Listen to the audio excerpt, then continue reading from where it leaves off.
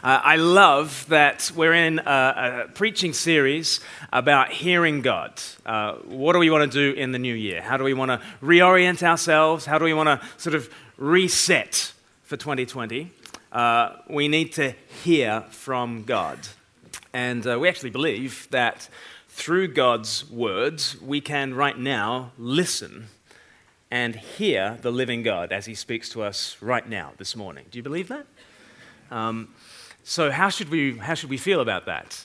Maybe we should feel quieted in our soul. Maybe we should ask God for help. Maybe we should ask God to clear away the distractions. Do you have a cluttered heart? I often have a very cluttered heart. Should we ask God right now to clear away the clutter so that we can actually hear from the living God? Should we do that now? Let me pray for us, and then we'll hear from the living God. Let's do that. Our dear Heavenly Father, we praise you that you have a word. You have always had a word. You are always the speaking God. And you want to speak to each of us this morning. And I pray that you would do that with living power. Father, talk to us. Speak to us in the core of our being.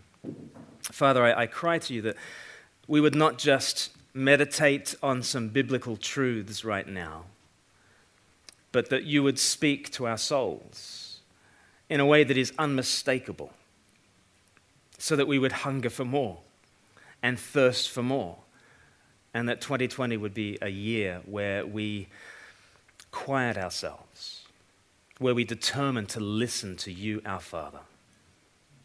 So speak now. In Jesus' name we pray. Amen. If we haven't met before, I am Glenn Scrivener. I'm married to Emma. Perhaps some of you know Emma. She's spoken here a little bit too. And we live in Eastbourne, and we've got Emma. We've got Ruby and JJ are our two children. And I work for a charity called Speak Life, because we believe that God speaks life to us, and we want to speak life to others. And we'll be thinking about that very topic this morning. I was on a bus in London a few years ago, and in front of me there was a woman about 19, 20 years old, and she was reading a letter. And she didn't get very far in her letter before she would do a little sigh, ha. And then she would go back to her letter and read a little bit more, and then she would do a little coo noise, woo. And then she would read a little bit more, and then she would giggle. And then she would actually clutch the letter to her chest and do a really big sigh. Oh. And then she would go back to the letter and she'd read a little bit more. And it would go on like this for like the next 10 minutes. She would read and coo and sigh and giggle and hug and read and sigh and giggle and hug and read and sigh and giggle and hug. Now, what do you think she was reading? It doesn't take a genius to figure it out, does it? I mean, hopefully you are emotionally intelligent enough. You don't think that she was in love with stationery, do you? You don't think she loved the calligraphy, right? You know that it wasn't a scented letter, and she just loved the aroma of it. And you're pretty certain it wasn't because the words were so finely crafted, right? You know why she clutched that letter to her heart, don't you? You know why she did it, right? Because it communicated to her the love of somebody else. And she loved the letter because she loved him, right?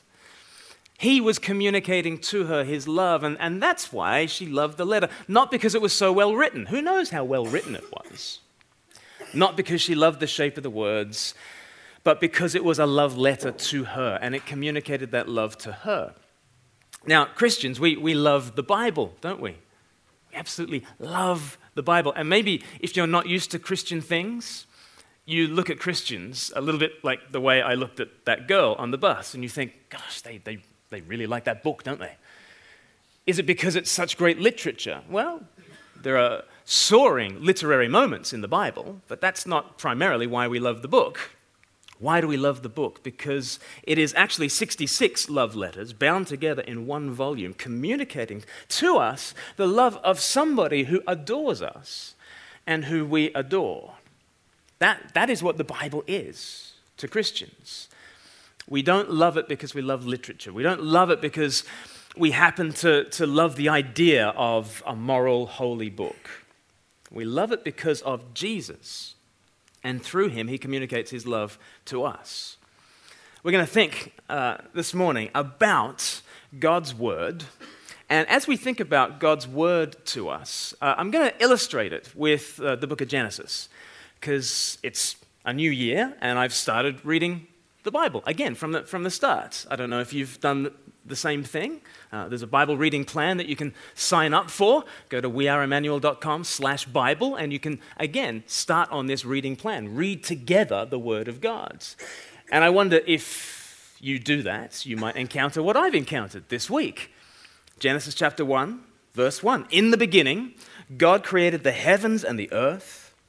Now the earth was formless and empty. Darkness was over the surface of the deep. And the Spirit of God was hovering over the waters. Have you got the scene? God in verse 1, the Spirit of God in verse 2, and yet it is formless and dark. Isn't that odd? Isn't that odd? Like, it should strike you as strange. Second verse of the Bible. God created the heavens and the earth. That's a majestic phrase, isn't it? And then the next thing that happens, everything was dark and formless. And the Spirit of God was hovering over the waters. Darkness was over the surface of the deep. And if you look up all those words like darkness and deep, you start to realize there's an abyss going on. There's something very dark. There's something very menacing. If you trace those words through the Bible, you get to Jeremiah chapter 4, and you realize that all those words are associated actually with judgment. What a strange thing in the second sentence of the Bible. In the beginning, God created the heavens and the earth. Done deal, you think. Apparently not. Everything is formless and empty, and the Spirit of God is hovering, waiting for what? Verse 3.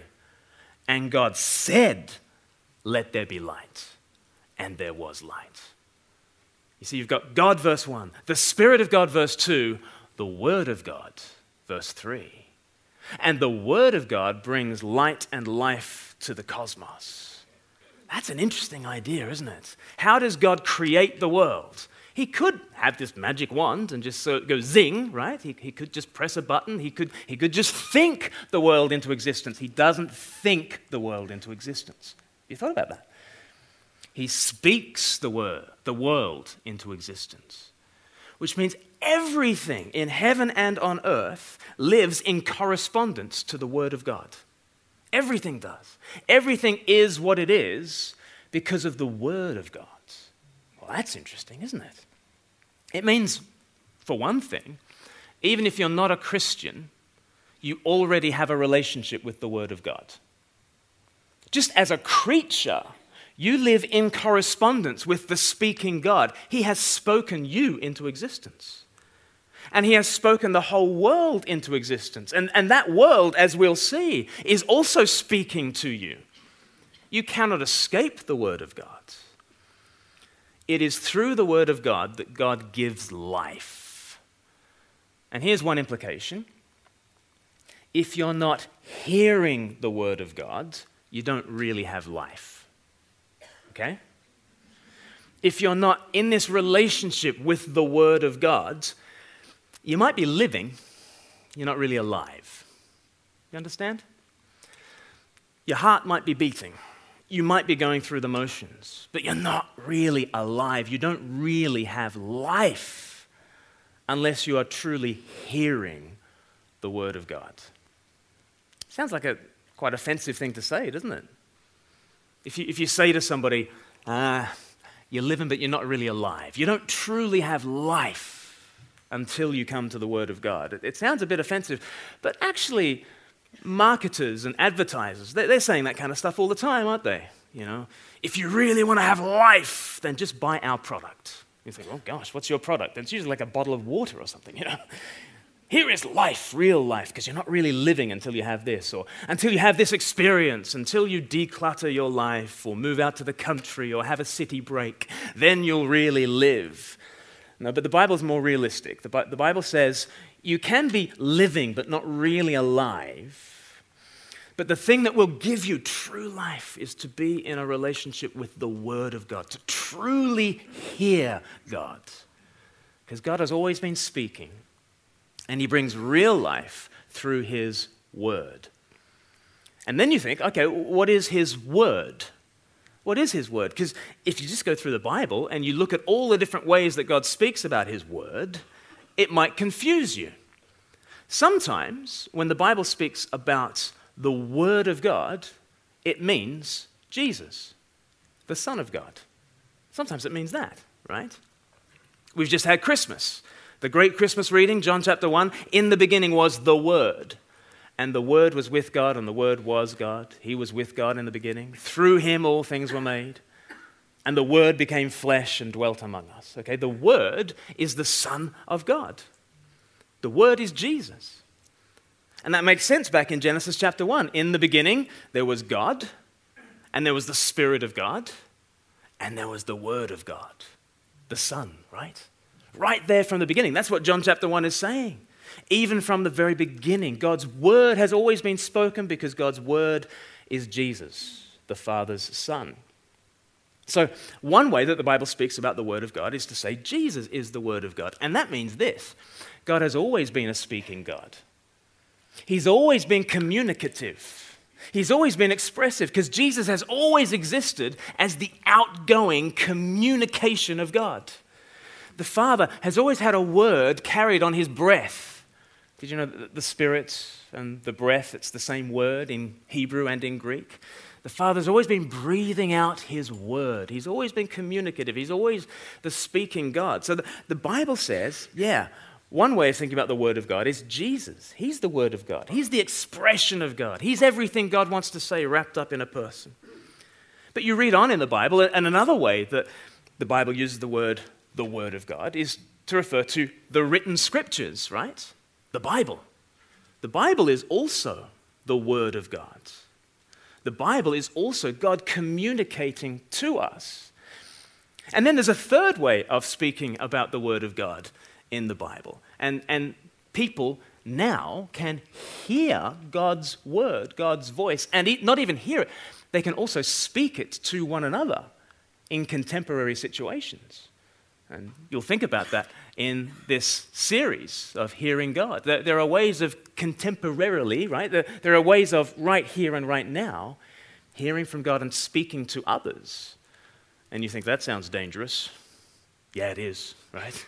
It is, but you can't tame the word of God. And again, the Bible says we actually address one another. We had that verse at the very beginning.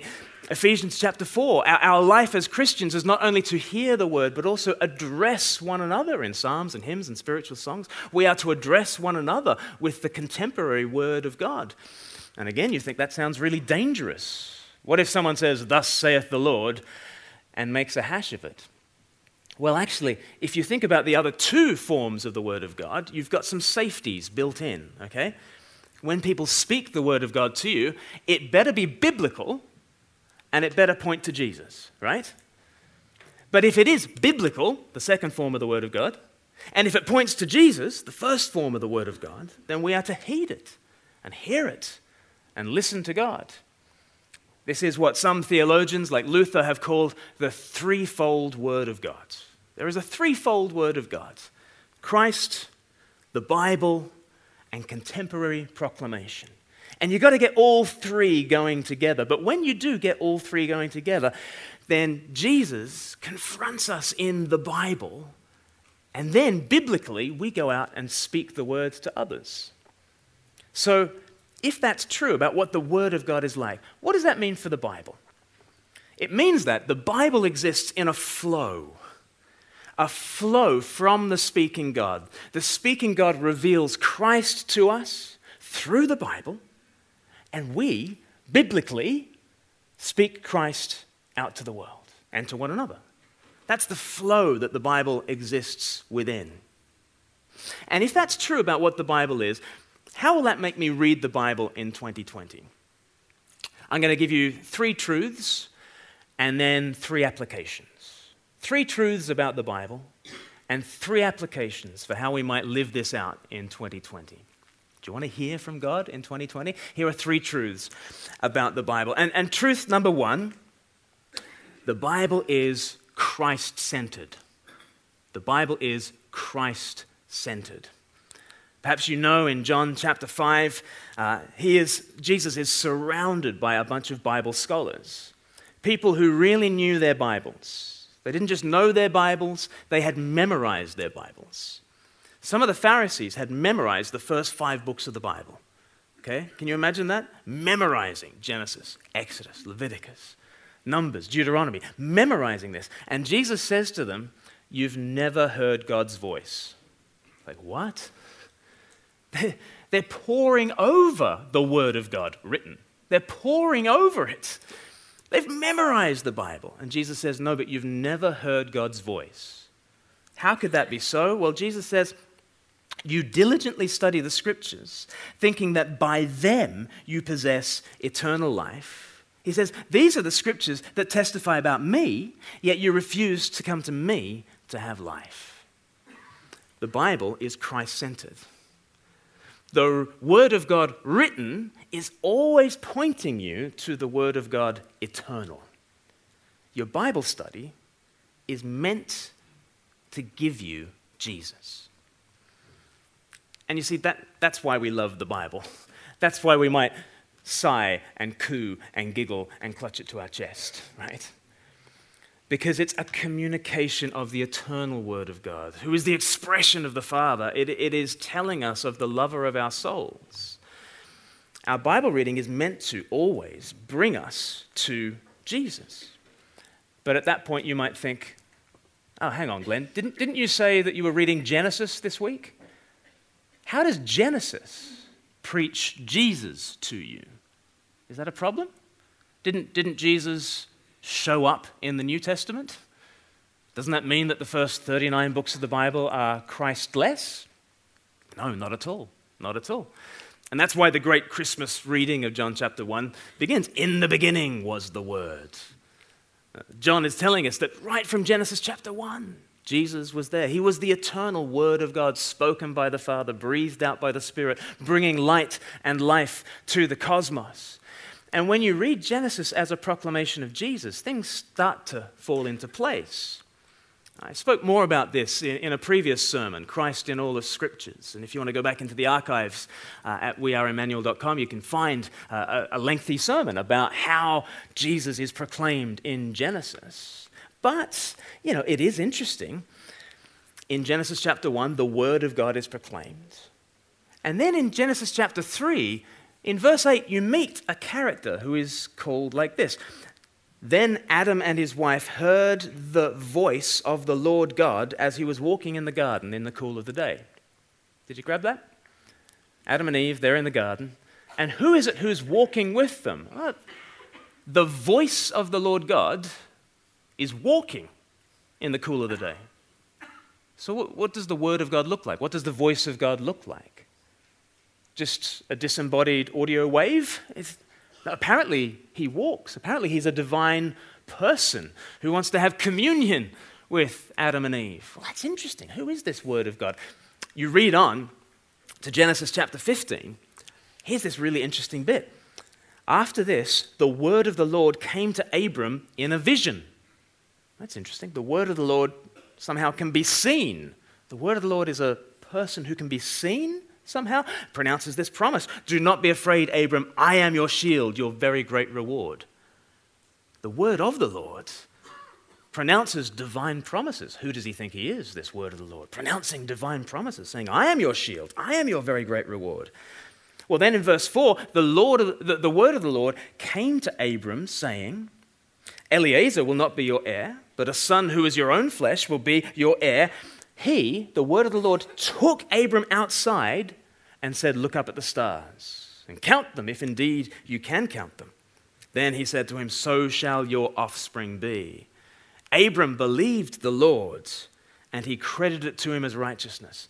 So the word of the Lord is this walking, talking, stargazing, promising, divine person. He is of the Lord, and he is the Lord. He pronounces promises, and when Abram trusts this person, the word of the Lord, it's credited to him as righteousness. Suddenly, he's justified. Suddenly, he's saved. Galatians chapter 3 makes much of this passage and says, oh, hooray, this is the gospel. This is Abraham trusting the gospel. You think, Genesis preaches Christ. And when you start to see that Genesis preaches Christ, you start to read all sorts of really interesting things. Like this week, I was reading the flood narrative. So from Genesis 6 to Genesis chapter 9, you read all about how Noah and the ark sailed through the storms to salvation. And it was really interesting because I read the whole thing from chapter 6 to chapter 9 as a piece.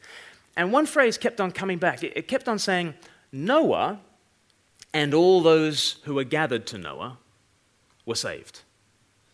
It wouldn't say 8 individuals got saved. It was always Noah and everyone who was with Noah in the ark was saved. I'll give you just one example. In Genesis chapter, where are we? Let me find it. In Genesis chapter 7 and verse 38, it says, Noah and all those who were with him in the ark were saved. Isn't that interesting? Noah and all those who were with him in the ark were saved. And Noah is held up as this righteous one who, through grace, found himself in this relationship with God. But to be in relationship with the righteous one means coming to the righteous one, sailing through the storms, and ending up in this new creation, washed clean. Well, that's very interesting, isn't it? Isn't that very resonant of what the gospel is? What is the gospel? The gospel is gathering together with the righteous one, Jesus, coming together on this ark, right? Imagine how smelly the ark was. Imagine how you'd feel very endangered as the rains came down for 40 days and for 40 nights. And there you are, gathered together, being battered about by this storm and that storm in this smelly ark that we call the church, right? That's where we are. We're in this smelly ark called the church, battered around by this storm and that storm. But we are gathered together in the righteous one, sailing through the storms out to salvation. So, as you read your Bible, let your Bible take you to Jesus. And as you let it take you to Jesus, you start to understand more about yourself. You start to understand more about the gospel, more about real life. What is real life? Gathering to the righteous one and sailing through the storm to salvation. So truth number 1 about the Bible is it's Christ-centered. We must always read it as Christ-centered. The second truth about the Bible is the Bible brings us challenge and comfort. Challenge and comfort. And it's usually in that shape, right? So in Genesis chapter 1, we've noticed how in the beginning it was formless and empty and darkness, and there was the deep. And then God said, let there be light, and there was light. Do you see? There was the formlessness and then the filling. And that's the pattern throughout Genesis chapter 1. There was evening and there was morning the first day. There was evening and then there was morning the second day. Or the entirety of Genesis chapter 1. It's all about, there's the forming of this world where God makes barriers and parameters and sets things in place. He brings order. He pronounces the way things ought to be, but then he fills it with life. So in days 1 to 3, he forms the world and brings that order. But then in days 4 to 6, he fills that order with life.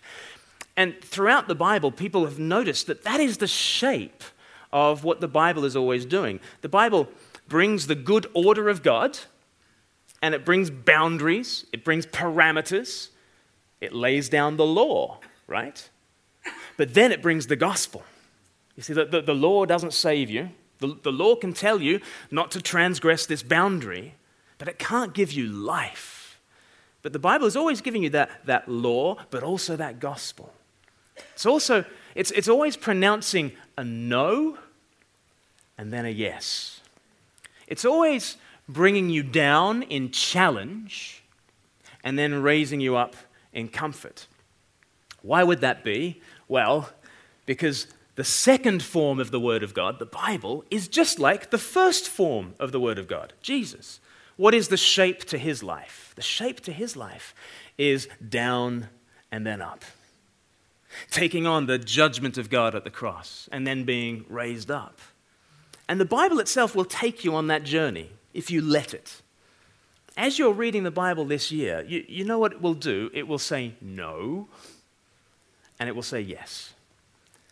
It will humble you under the mighty hand of God, and then it will raise you up.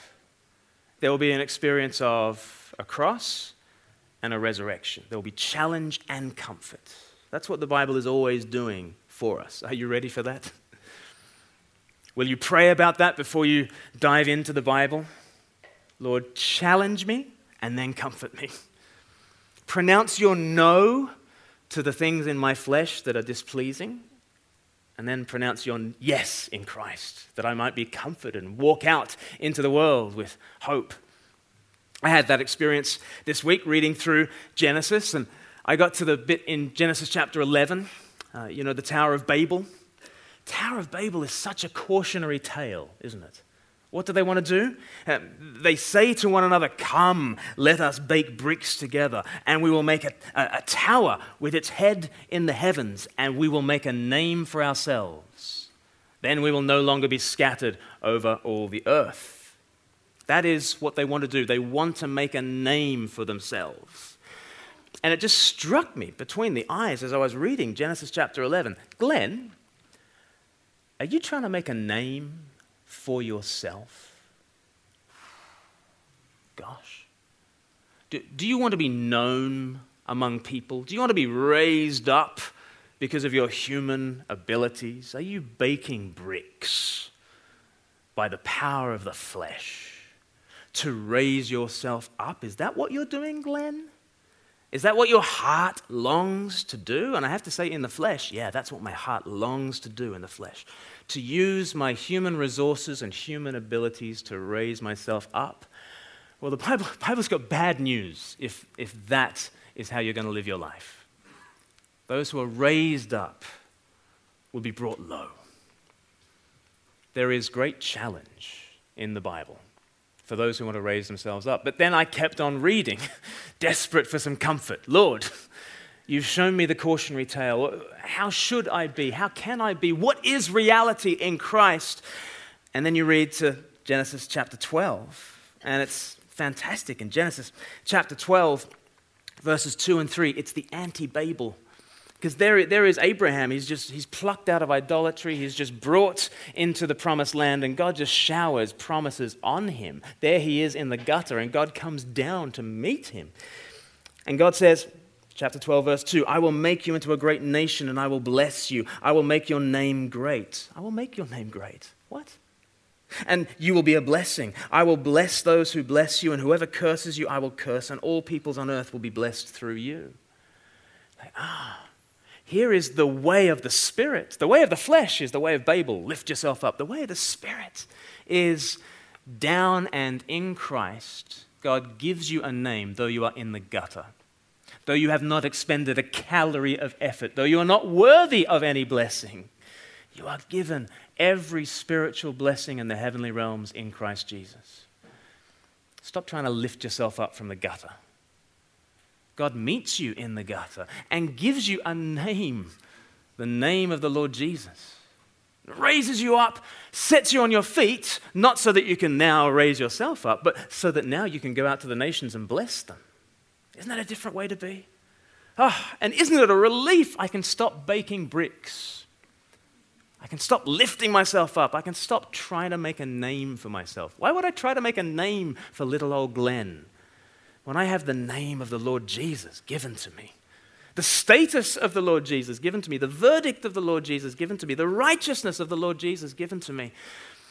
Not that I might raise myself up, but that I might flow on out to the nations. That's an experience of challenge and comfort.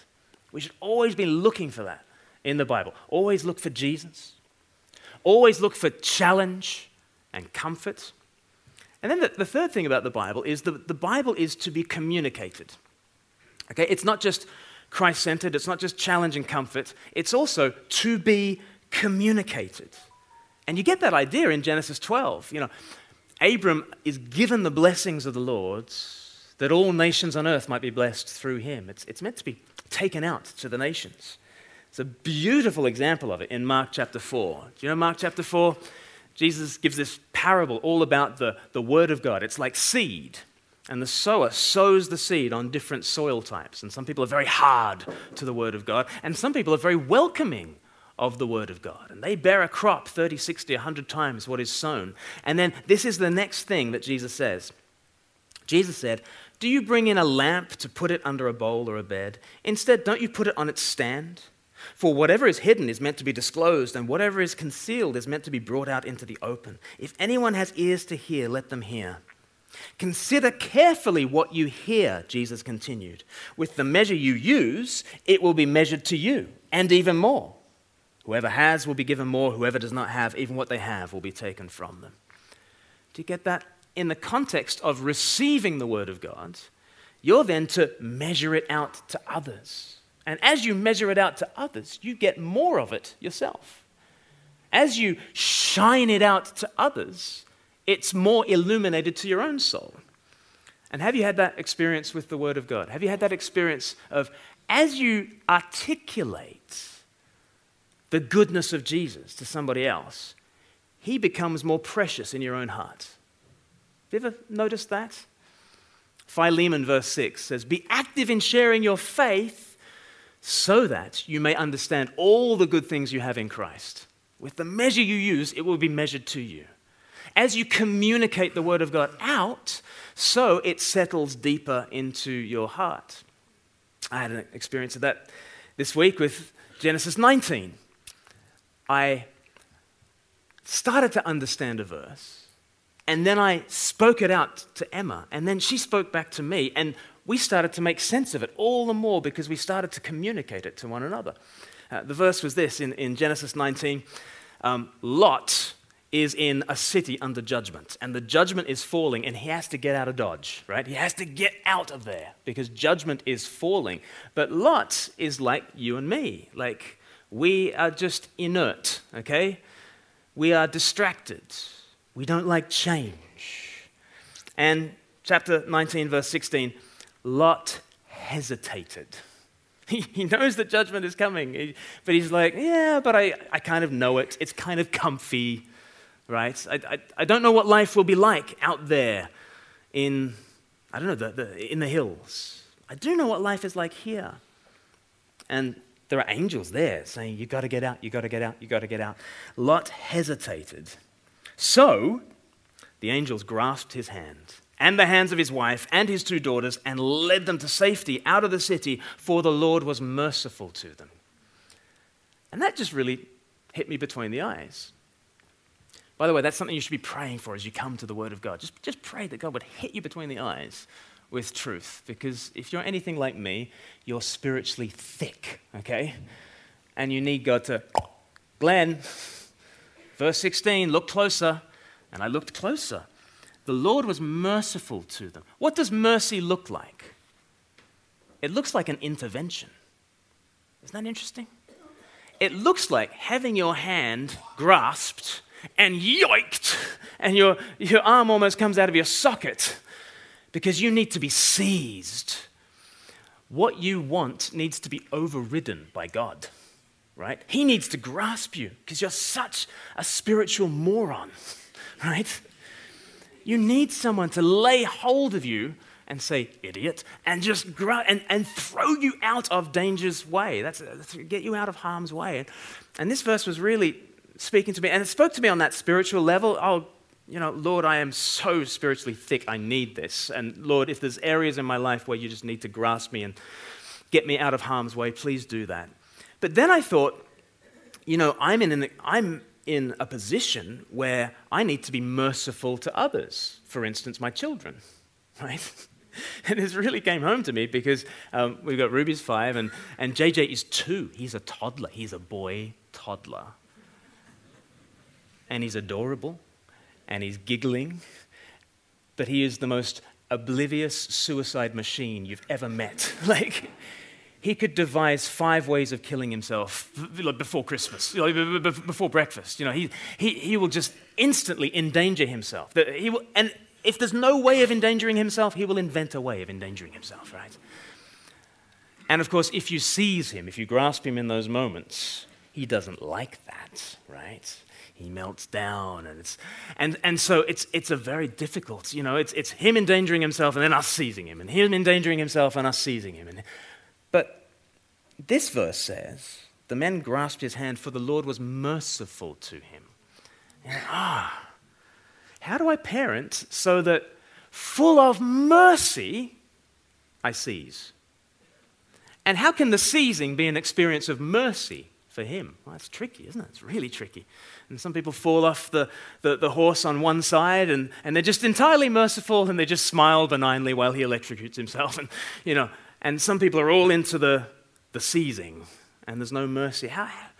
And I got thinking, I was praying over this verse for like 10 minutes and then I started talking to Emma about it. And she said, that's exactly like I was reading in Hosea chapter 6. And she took me to Hosea chapter 6. And that's like Hosea chapter 11, isn't it? Yeah, it is like Hosea chapter 11. And we back and forth and back and forth. And with the measure that we used, it was measured to us.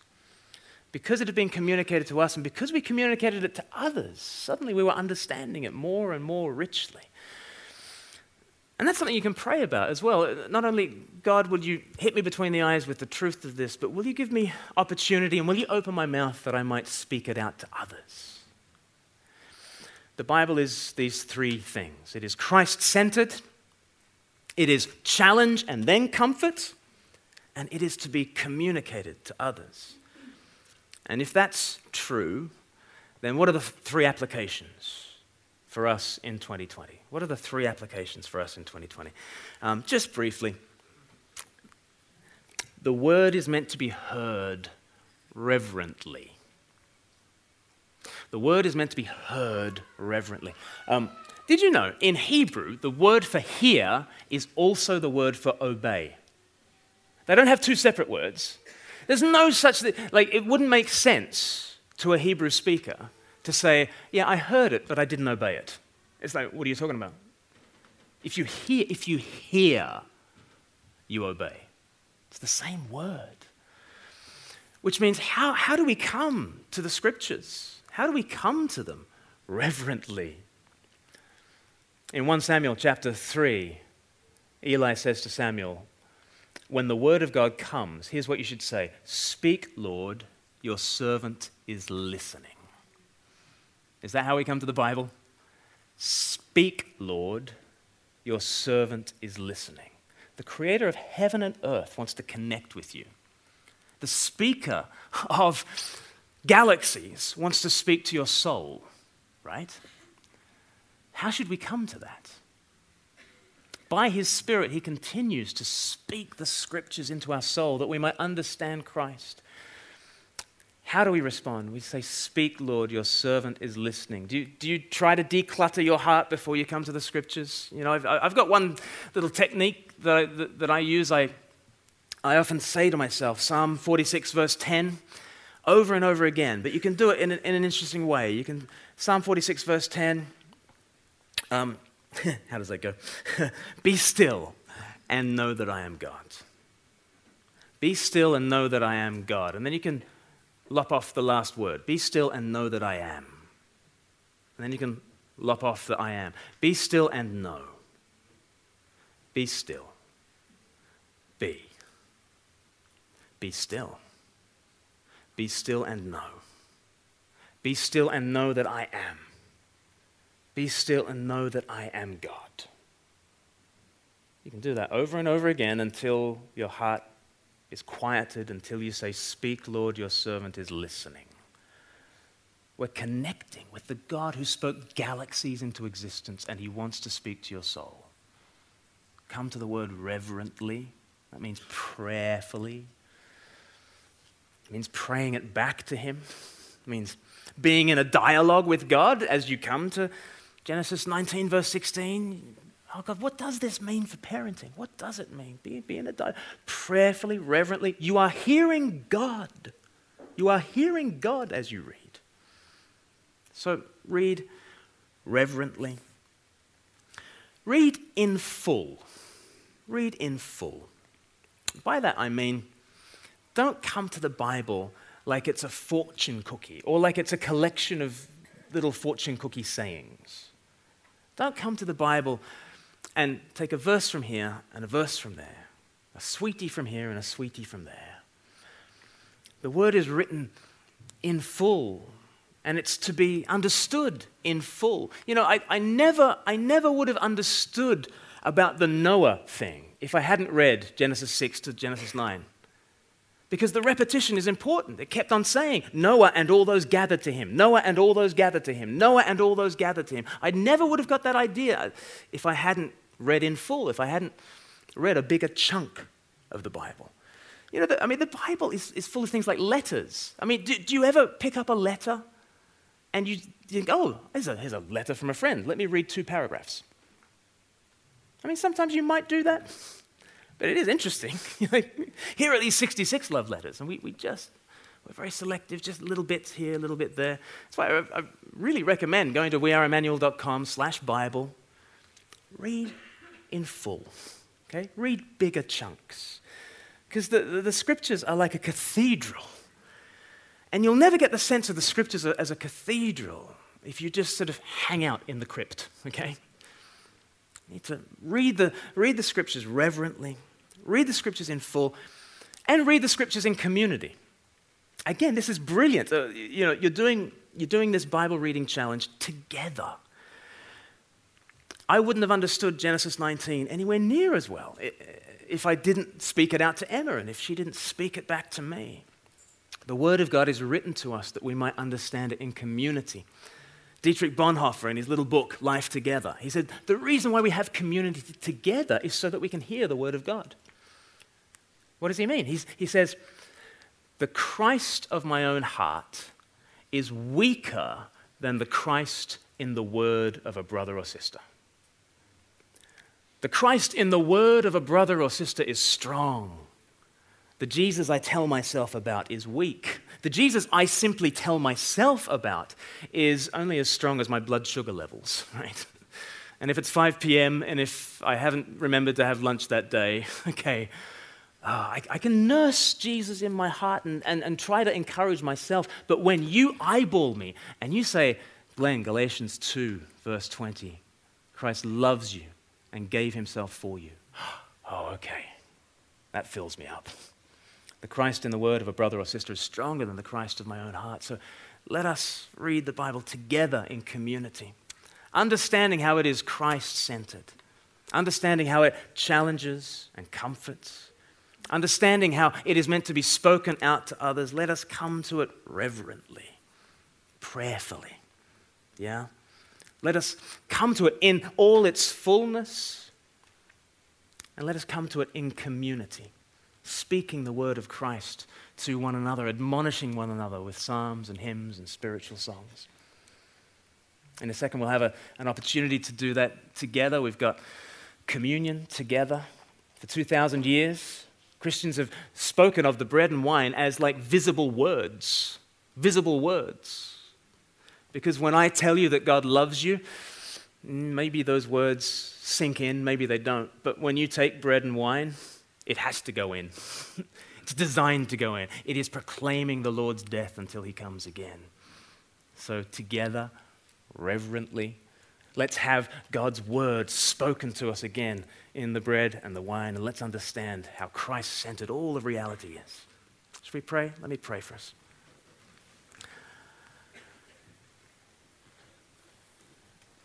Our speaking God, our Heavenly Father, thank you that you speak and have always spoken, and I pray that you would find in us people who are eager to hear. This year, may each of us be eager to hear from you.